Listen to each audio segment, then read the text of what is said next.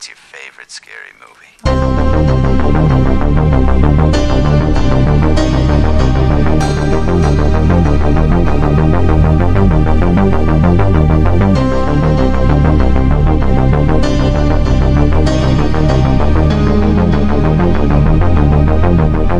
You're listening to Stop Horror Time, the podcast where two 20-something LGBTs talk the horror movie of the week, real-life crime or events, and if it's worthy of being an honorary gay film. And yes, the titles are puns. I'm Elle. I'm Kate. Hello, everyone. So I don't know if y'all are gonna have heard of this movie that we're tackling today. It's called Psycho. Am I reading that right? Yeah. I'm just kidding. Yeah, we're doing Psycho. We had to do it. Yeah. The 1961, not the remake, which I joked to Elle that we should cover instead, since they were like, "Oh man, the remake is on Stars, but not the original." I'm like, well, it's Vince Vaughn time. It's a sad fact, actually, that I've seen that version in theaters, but not this original. I've never gotten, so if theaters ever exist again, I would like to see it.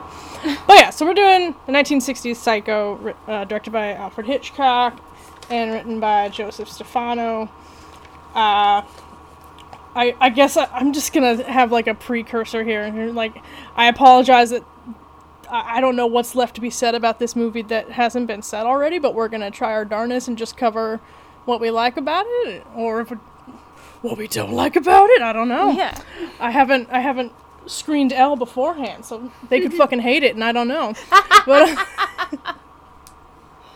so if anyone hasn't seen it, I don't know, maybe like younger or newer listeners, it's based on a book, but very, very different from the book. From what I haven't actually read it, but everyone talking about like the involvement in it and the adaptation talk about the differences, which we can get into. But so Marion Crane has this guy on the side that she wants to marry, but he's like deep in debt, and he's like, let's wait a few years.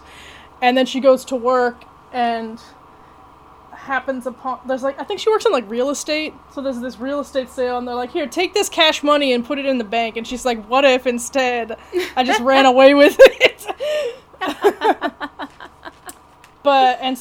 And then she happens upon this motel, and it turns out she is not the protagonist of this movie. Or, I mean, she's the protagonist, but she fucking dies. Spoilers! Mr. Norman Bates. Alright, let's just get into it, I guess. So, you've seen this before, right? I think I asked you. Yeah, I've seen it before. Did you know...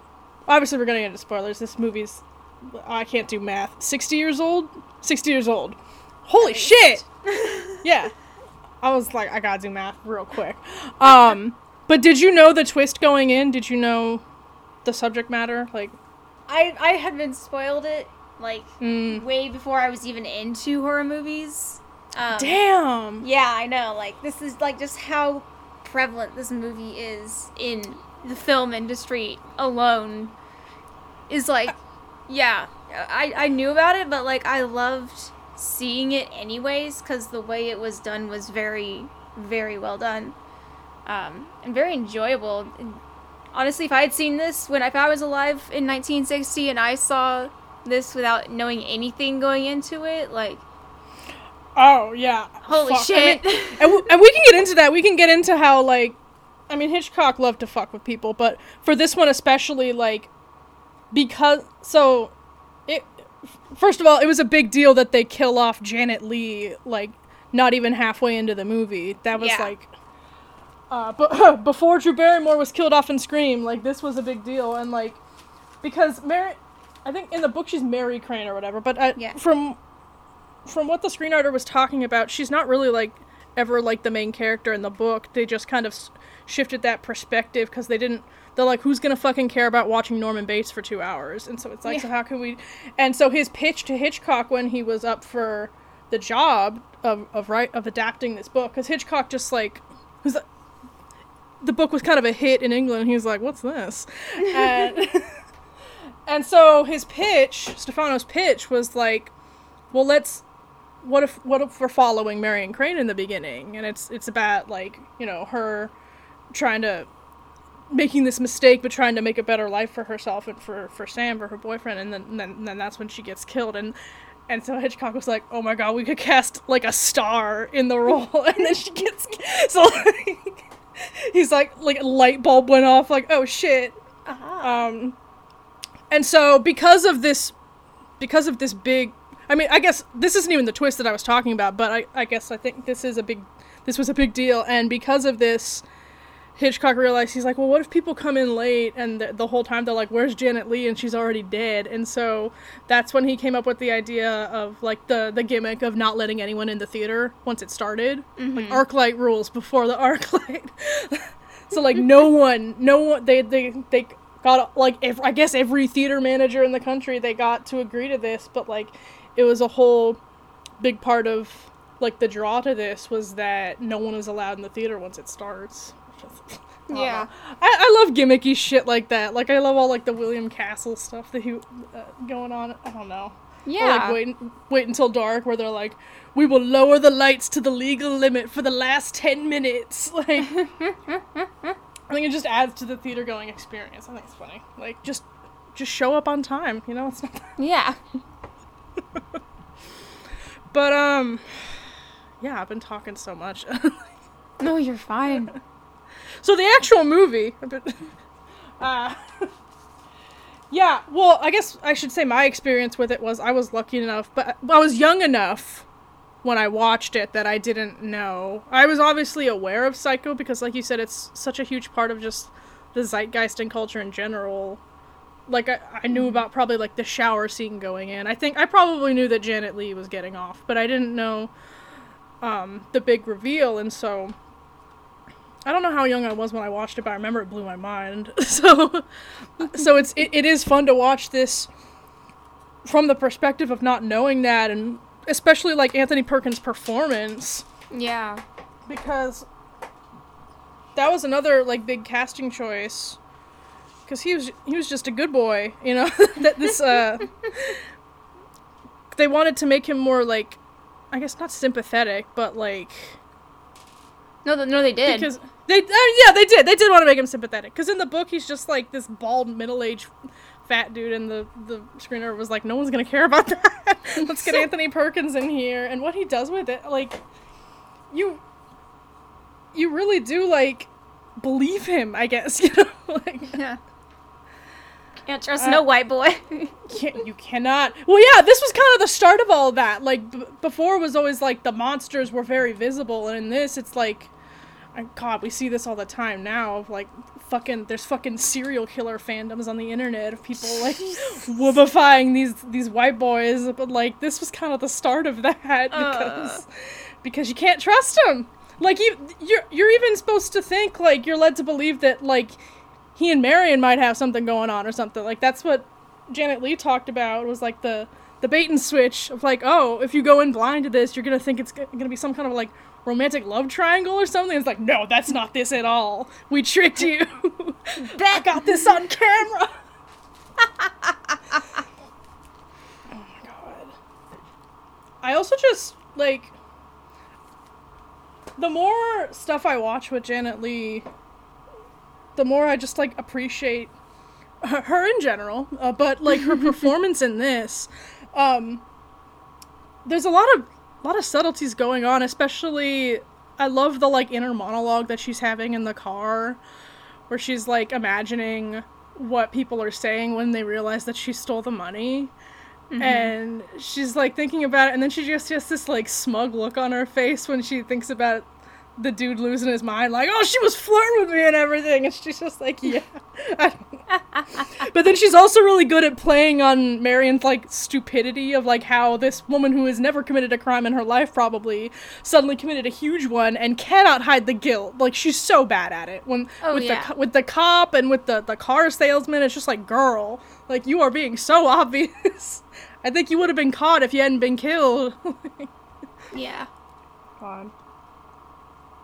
So tell me some of your thoughts on this, Elle. God. It's just such a well done film. And, like, to think that before the music was added to the film, Hitchcock didn't think it was going to succeed, and he was going to, like, cut it down so it could be put on TV. But then they did have the music added in the iconic, you know, string music, the string only music added to it, and he was like 1/3 of the reason why this film succeeded was because of the music that was added to it, like kind of Jaws. Well, and it's so tied to it. Like, I can't even, like, you can't even, like, even just, like, the motion of, like, somebody, like, with a, like, handheld, like, they have a knife and going, re, like, that's the first thing when, like, you're, like, someone's psycho, and they make that notion. That's powerful shit, yeah. Yeah, you hear the strings in your head. It's, like, it's just so well done, and I honestly do love it, especially, it's like 1960s when it came out. Mm-hmm.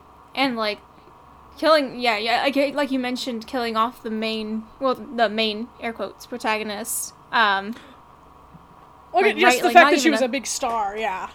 Yeah, just, like, that wasn't heard of, so it's like, oh, you've seen one twist, we got another one coming. And you don't even know. I just have more Hitchcock fuckery trivia facts, but, like, he even, so I keep saying the big twist, which I guess I should state, is that the mother is dead, and it's been Norman behaving as her, like, this, like, psychosis that they later on explain, which we can get into as well, but to hide that, to hide those spoilers, he, like, put out a casting call for Norma Bates, and, like, agents, like, submitted people in and stuff, like, it's so funny to me. I don't know. But, so in the ending, to explain all of that, there's this, like, psychiatrist that, like, once Norman's arrested for the murders, he comes back and he's like, alright, so here's what's going on. And apparently, like, I forgot what book it was, but I read this book about, like, the history of horror and how a lot of people hate that scene. Like, Peter Bogdanovich specifically, I remember said he hated that scene, but, like, fuck off. But, like, I honestly think it's important, especially, well, maybe, should I save this for the later part? I'm talking about, like, gender identity and everything. I don't know. Yeah, probably. Okay, so I won't get into that then. We'll just keep talking about Psycho. Unless, do you want to mention the true crime part now? Yeah, sure. Yeah. You may not know this man. His name's Ed Gein. Don't know if you heard of him. Not a single thing adapted from that. So, he was born on August 27th, 1906 in La Crosse, Wisconsin. He was the son of a timid alcoholic father and a fanatically religious mother. He grew up alongside his older brother Henry in a household ruled by his mother's puritanical preachings about the sins of lust and carnal desire. So around 1915, Augusta, that's the mother, moved the family to a farm outside of Plainfield, Wisconsin.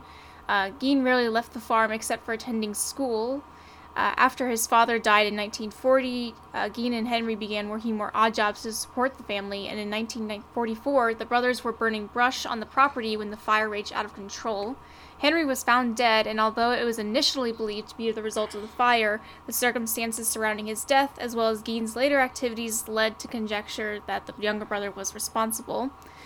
So, Gein was obsessively devoted to his mother. He never left his house or dated women. After she died in late 1945, he became increasingly deranged. Now he was living alone. He left her room neat and untouched, while the rest of the house fell into squalor, and he developed an interest in anatomy books. He managed to support himself as a handyman, and despite his odd behavior, as a babysitter. Oh no. Meanwhile, a few residents from the general area had mysteriously disappeared over the years. Among them was Mary Hogan, who ran a tavern in nearby Pine Grove that Gein regularly frequented. On November 16, 1957, Bernice Warden was reported missing from her hardware store in Plainfield, with the cash register also gone and a trail of blood leaking out the back. Her son Frank, a deputy sheriff, was suspicious of Gein, and the reclusive man was soon apprehended at a neighbor's house.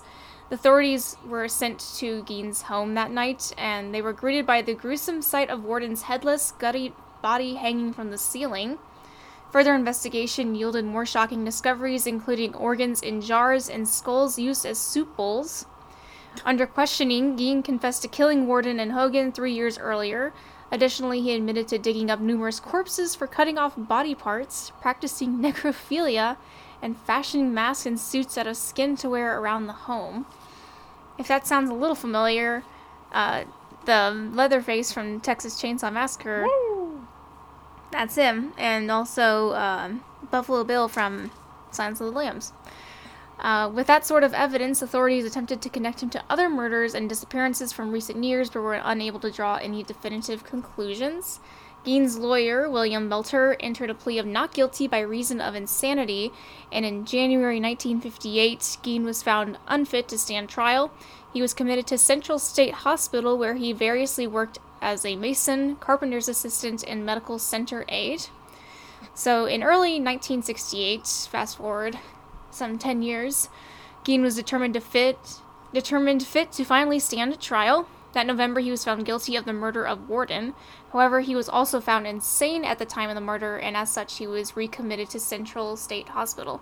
Save for his attempt to petition for a release in 1974, which was rejected, the mild-mannered Gein made virtually no news while institutionalized. Later that decade, his health was failing, and he was transferred to the Mendota Mental Health Institute, where he died of cancer and respiratory illnesses on July 26, 1984.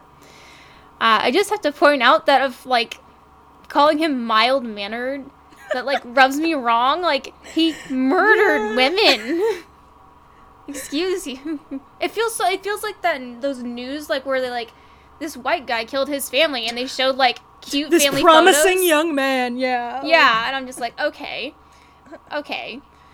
So there's actually a section, the story of Gein's gruesome activities, particularly his devotion to a dead mother, strongly influenced the novel of Psycho, which was then adapted, of course, into the big screen. And he's also been referenced in other movie villains, such as Buffalo Bill, as mentioned, and Leatherface. And he's also been referenced to in numerous songs over the years. So, no other family that I found living. But yeah, this guy was creepy as hell. Just seeing his picture, he looks like that dude that would be on serial killer fandoms on Tumblr. That they would be like, I'm no, do not. Here's my... Oh god, I'm about to say something stupid. Someone has a URL asexual Ed Gein or something. Jesus. What the fuck? They got a picture of him with a flower crown on or some shit. Yeah, exactly. Oh my god. This just got bad. It is we are not lying. That's real shit that is happening on the internet. Not even joking. Don't look for it because it's awful, but it's real. I promise. Oh, how did we get here? Well, okay. Head empty. I feel like there's definitely even more things inspired by Ed Gein, but yeah. Psycho. Oh yeah, he's in the Mindhunter Netflix show. Oh. I remember he's in that because that takes place in the mid 50s, late 50s-ish or so. It's just so weird knowing that this guy was alive when my parents were born. That's not that long ago. It's not as long ago as it seems, but it is. Mm-hmm. And the crimes that were committed in Psycho were very tame. It was very censored, but it's also been one of the highest rated horror films of all time. And so many people, because a lot of people, when they were asked about it, they were like, we watched the knife go into her body, and I remember seeing the red blood or something. And it's the power of human imagination filling in the gaps there for you. Yeah. It's so well done, and the quick cuts work extremely well, especially with the music in the infamous shower scene. And also, I did read that Janet Leigh and Anthony Perkins said that they actually didn't mind being typecasted after this movie came out, because they said it was better to be remembered for something that's been very revered over time than to have been forgotten. But I do feel bad that they did get typecasted, because I feel like they're more than just the one role that Well, that they, was like, more broke out for. I mean, I guess Anthony Perkins embraced that eventually because he Yeah. made sequels and everything. But, like, how was Janet Leigh typecast? She was already a star. Well, I guess what you mean more is that she's, like, known for this above all else. Yeah, that's her. Yeah, that's her film. that's it. Yeah. Oh my god, I rewatched the, like, Eli Roth History of Horror on Slashers where they talk about this, and, like, like, Jamie Lee Curtis points that out, 'cause she's like, that's what she's known for, like, that's what I'm gonna be known. It's Psycho Actress Dies, and she's like, when I die, it's gonna say Halloween Actress Dies, and, like, Yeah. and she's fine with it. She's like, yeah, that's me. Like, and I think Janet definitely had that same, like, she was just happy to be there. And, like, whenever people asked if, like, so were you mad that you, like, got killed off so soon? She's like, I never thought of it that way. Like, she's very humble about it. She's just like, I just thought it would be a good movie and wanted to work with Hitchcock. And she's like, yeah, she's proud of it. Fuck, what was I gonna say? Oh, the shower scene, heard of it. Something I learned while researching this was that Saul Bass, who did the opening credits sequence, he's done so many famous opening credit sequences, he storyboarded the shower scene.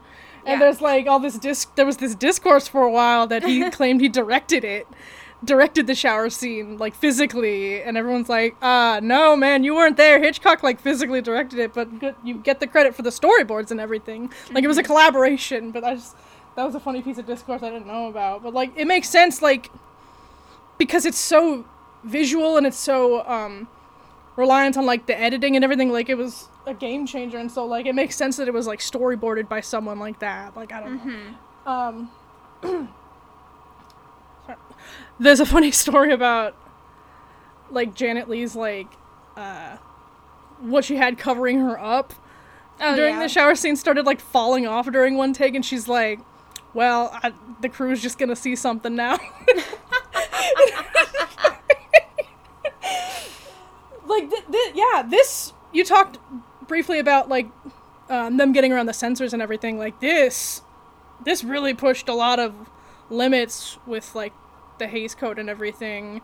It was like, in the book is more violent, like, she gets her head cut off in the shower. Yeah, like, that would have been, woo! Yeah, woo! And also just a lot of, it's a very, like, sexual movie. Like, that opening scene, holy shit. Like an unmarried couple in bed, and she's in her bra, and oh my god, the vapors, and then, like, Norman's motivation is, like, based on sexual repression, I assume, like, or, like, that's what clicks the mother in him unleashing is his sexual desire for Marion, and that's also, like, very, a controversial subject for something in 1960. It's also the first time a toilet is shown on screen. Woo! Like, Joseph Stefano was just like, I gotta get a toilet on screen somehow. And they're like, okay, you gotta write it into the script. And so he wrote in her, like, tearing up the pieces of paper and flushing them down the toilet. Yeah. Like, and he was, like, so worried that was gonna get, like, brought up by the censors, and they didn't care. They cared. I was like, I think they care more about, like, the naked woman in the shower than a toilet, but thanks for pushing buttons here, man. I don't know. Yeah, like, because they had to write it so that way, like, it could not be cut from it, and that's just so funny to me that he's just like, I gotta get this in. Gotta get this toilet in. It's hilarious. Oh. Yeah, and especially with the 1960s, like, showing, you know, like, the aftermath, of course, of, like, an afternoon delight, I guess, at the beginning of a film. That was not done, like, at all. And because I also, I watched the Addams Family TV show, which is hilarious, and I think everyone should watch it. And they're, like, the first couple on, an American show implied to have a sex life. Like, it's never shown, obviously, but, like, at the time, like, that was kind of scandalous. Just like, oh, to be back then and think that's the worst. These people fuck. Even though they're married? What? And they have kids? Yeah, I mean, it all seems so tame by our standards now. Oh, yeah. But, like, watching it in that context, it really was a game changer. Like, and that's why it's, like, one of the many reasons it's remembered and regarded so highly. Mm-hmm. Like, not only was it just, like, everyone at the top of their craft, but it did a lot of things that just weren't being done. Yeah. I think Alfred Hitchcock said that, it was something about, like, how he originally wanted, Janet Leigh to, like, not, like, have a bra on, but, like, the censors were, like, absolutely not. What do you mean? Like, she was supposed to be, like, bare-chested at the beginning of the film. Like, Oh! her boobs were supposed to be like- out. Tits out! Tits out for Psycho. God. And it's gone through so much re-ratings over, like, it's like PG then to PG-13 and then like R, and that's interesting to me because, like, I don't think I could consider this an R-rated movie. I think PG-13 hits about right, I guess, because there is some frightening imagery in it and just like the sexuality stuff, of course, but like on like some stuff that's R-rated now, I'm like, holy shit. In comparison to this, no, not at all. Wait, did they officially re-rate it PG-13? What is it rated? I've never even looked. I think now it's PG-13, but like when they showed it on TV and stuff, like they were originally supposed to show it in the late 60s on TV, but then like the week before it was supposed to premiere, senator's daughter was stabbed to death by someone. They never solved the crime of that. And they were like, yeah, let's not show Psycho on film yet, on the TV just quite yet. So they had to wait like a year, and then they decided to show it. But I think it's TV, like if it comes up, I think it's TV 14 or something. But like it went through so many re-ratings through the MPAA over the years, which I thought was funny. So Yeah, damn. get you a film.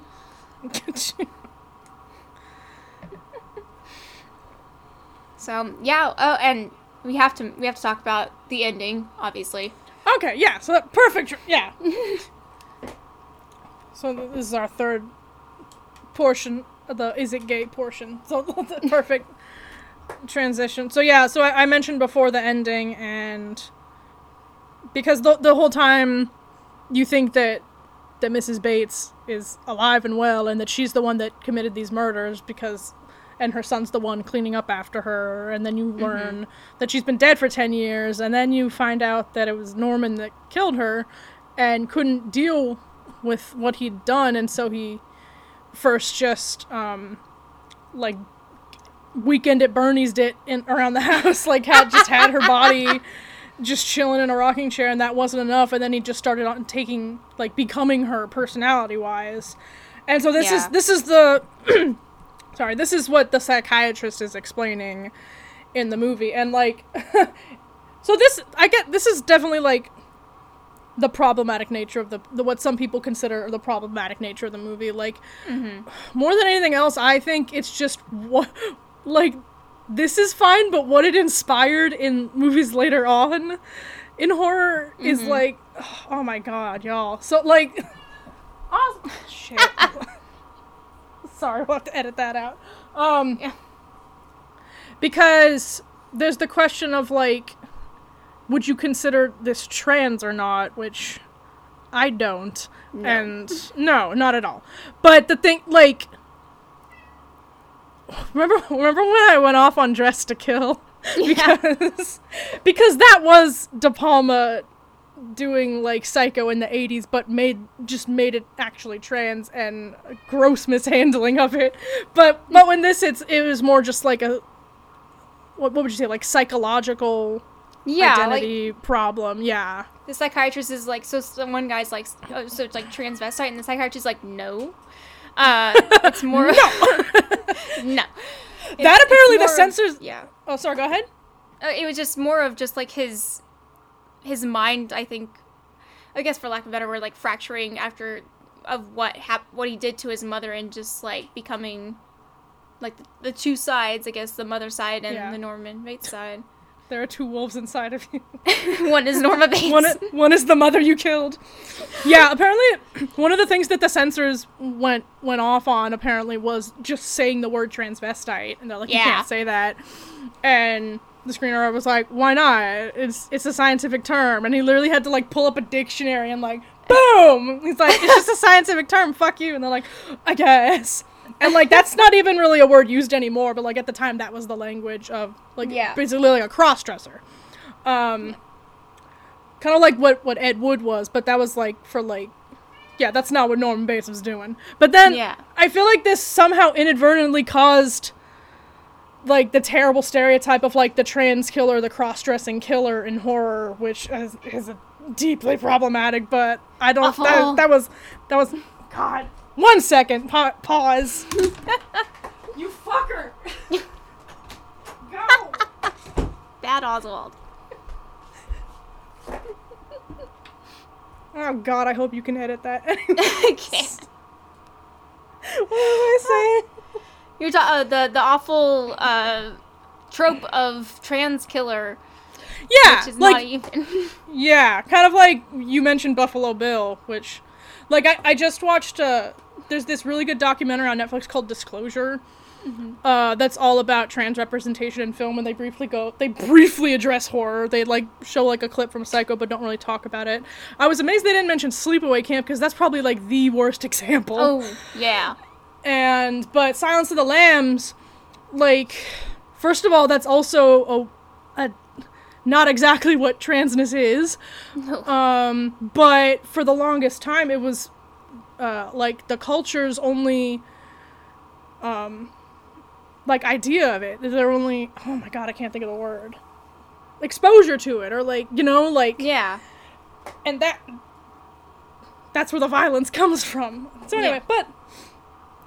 So I'm curious, like, if Psycho at the time, like, inadvertently caused some kind of, like, bias about, like, transvestites or cross-dressers at the time. I'm just curious now, but... Oh, that's a good question. Much to think about. Gotta Google that. Also, and in terms of queerness in this movie, it's also obviously Anthony Perkins, the actor. Like, not in the movie, but Anthony Perkins was, like, he never used terminology like people say he was bisexual. I don't think, it's always tough, like, you don't want to give labels to people that never wanted to use that language or you know what I mean? Like, yeah. He kind of lived a complicated life, but, because, like, he dated exclusively men into his 30s and then got married, like, in his late 30s to a woman and was, like, happily married and had kids. Yeah. So I get, but I don't feel comfortable just calling him flat out bisexual because we don't know what he actually... I just say they were not straight. Yeah, he wasn't straight. Yeah. Yeah, that's all. That's easier. I could have just summed that up, huh? It's like, this boy is too pretty to be straight, and he wasn't. God. I feel like this may just be me because I always see films through a queer lens, but, like, at the end where he's talking to Sam while oh, yes! and he's kind of looking at him, and I'm just like, hello? I'm like, I know it's terrible because he's the villain, but I could just see his face like, pretty boy sees another one. I get it. My God. No, but obviously not LGBT representation in this film, but, like, the actor himself. Yeah. Although there is kind of, like, not in this, but, like, hasn't it kind of become a stereotype of, like, the deranged gay man obsessed with his mother, like, like, using Norman Bates as an example. But they don't really explore that in the film itself. But it has... Yeah, so, you know... Psycho's really good. Watch it. I don't know if you guys know this, but Psycho's a good movie. Yeah, don't know if you know. Heard of it? Anyways, yeah. Hear me out. Yeah, and then watch the remake and get back to it. Oh my lord. I'm not looking forward to that day. You haven't seen it? Oh my God. I've never seen it. Woo! I watched it a lot during my Vince Vaughn phase in middle school, so, Is that, like, the film that you would defend, like... No, I would not defend it! No! Hold on, that's not what I'm saying. Okay, those are two different things. Okay, good. Because it's literally a shot-for-shot remake. Oh, Like, I hate those. The only additions are Norman starts masturbating when he's peeking in on Marion. And then when Arbogast gets killed, he starts there's just these like jump cuts and flashes of him seeing like cows and stuff. It's weird. It's Gus Van Sant being like, I don't know. And it's in color, like that. And Ew. I'm not pitching Biggest this one. travesty of all right there. It's just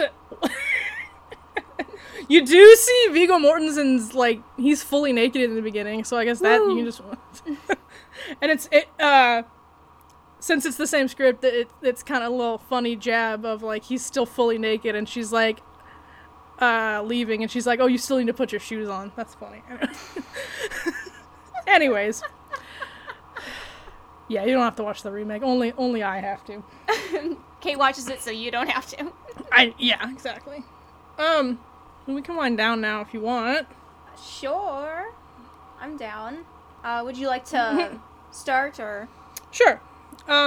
Okay. So, watched a few things. I've been watching it. Tony Curtis is the star of the month on TCM, which I don't have, but I look at what they're playing and then find the movies elsewhere. Mm-hmm. And I watched a few that he made with Janet Leigh, who was his wife at the time.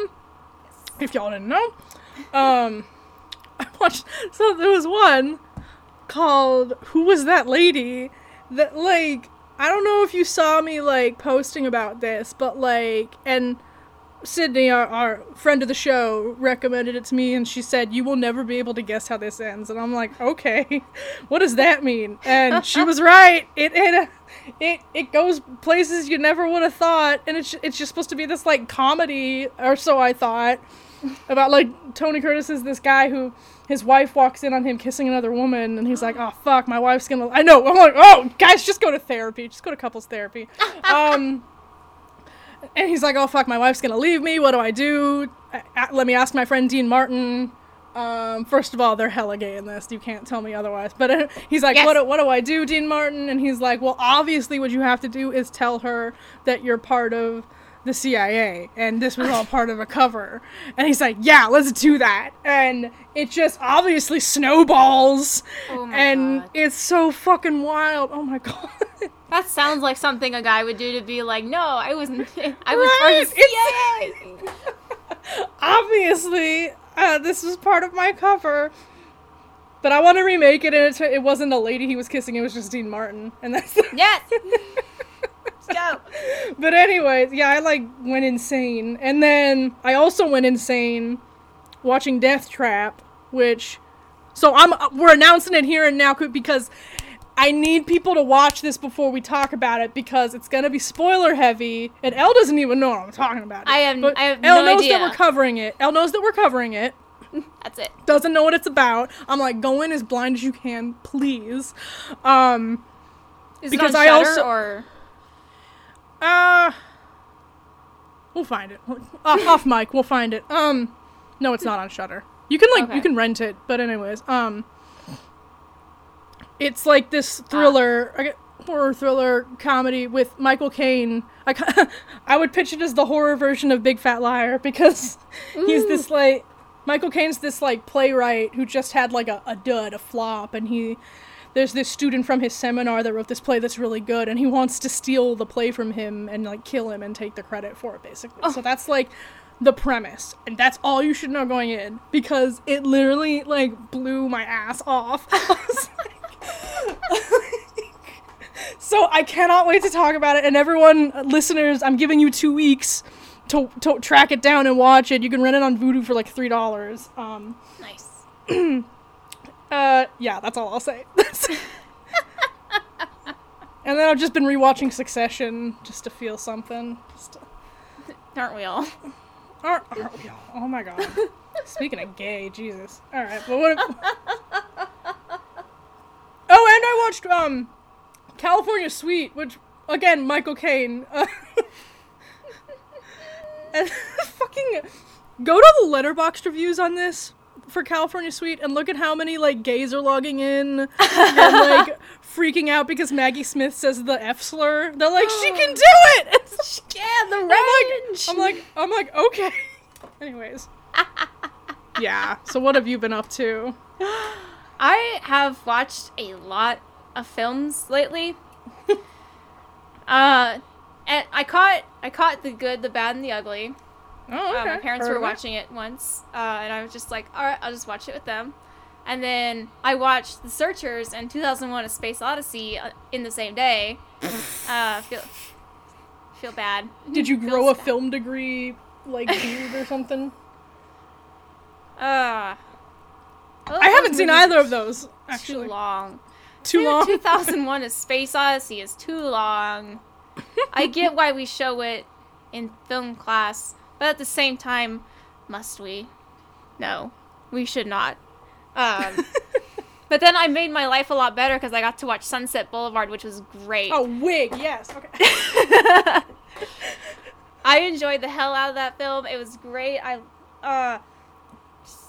It's so good. If you haven't watched it, just watch it. Don't look up anything about it if you haven't seen it. Just Well, I mean, you don't really have to worry about spoilers for that one because you literally know how it ends from the beginning. yeah.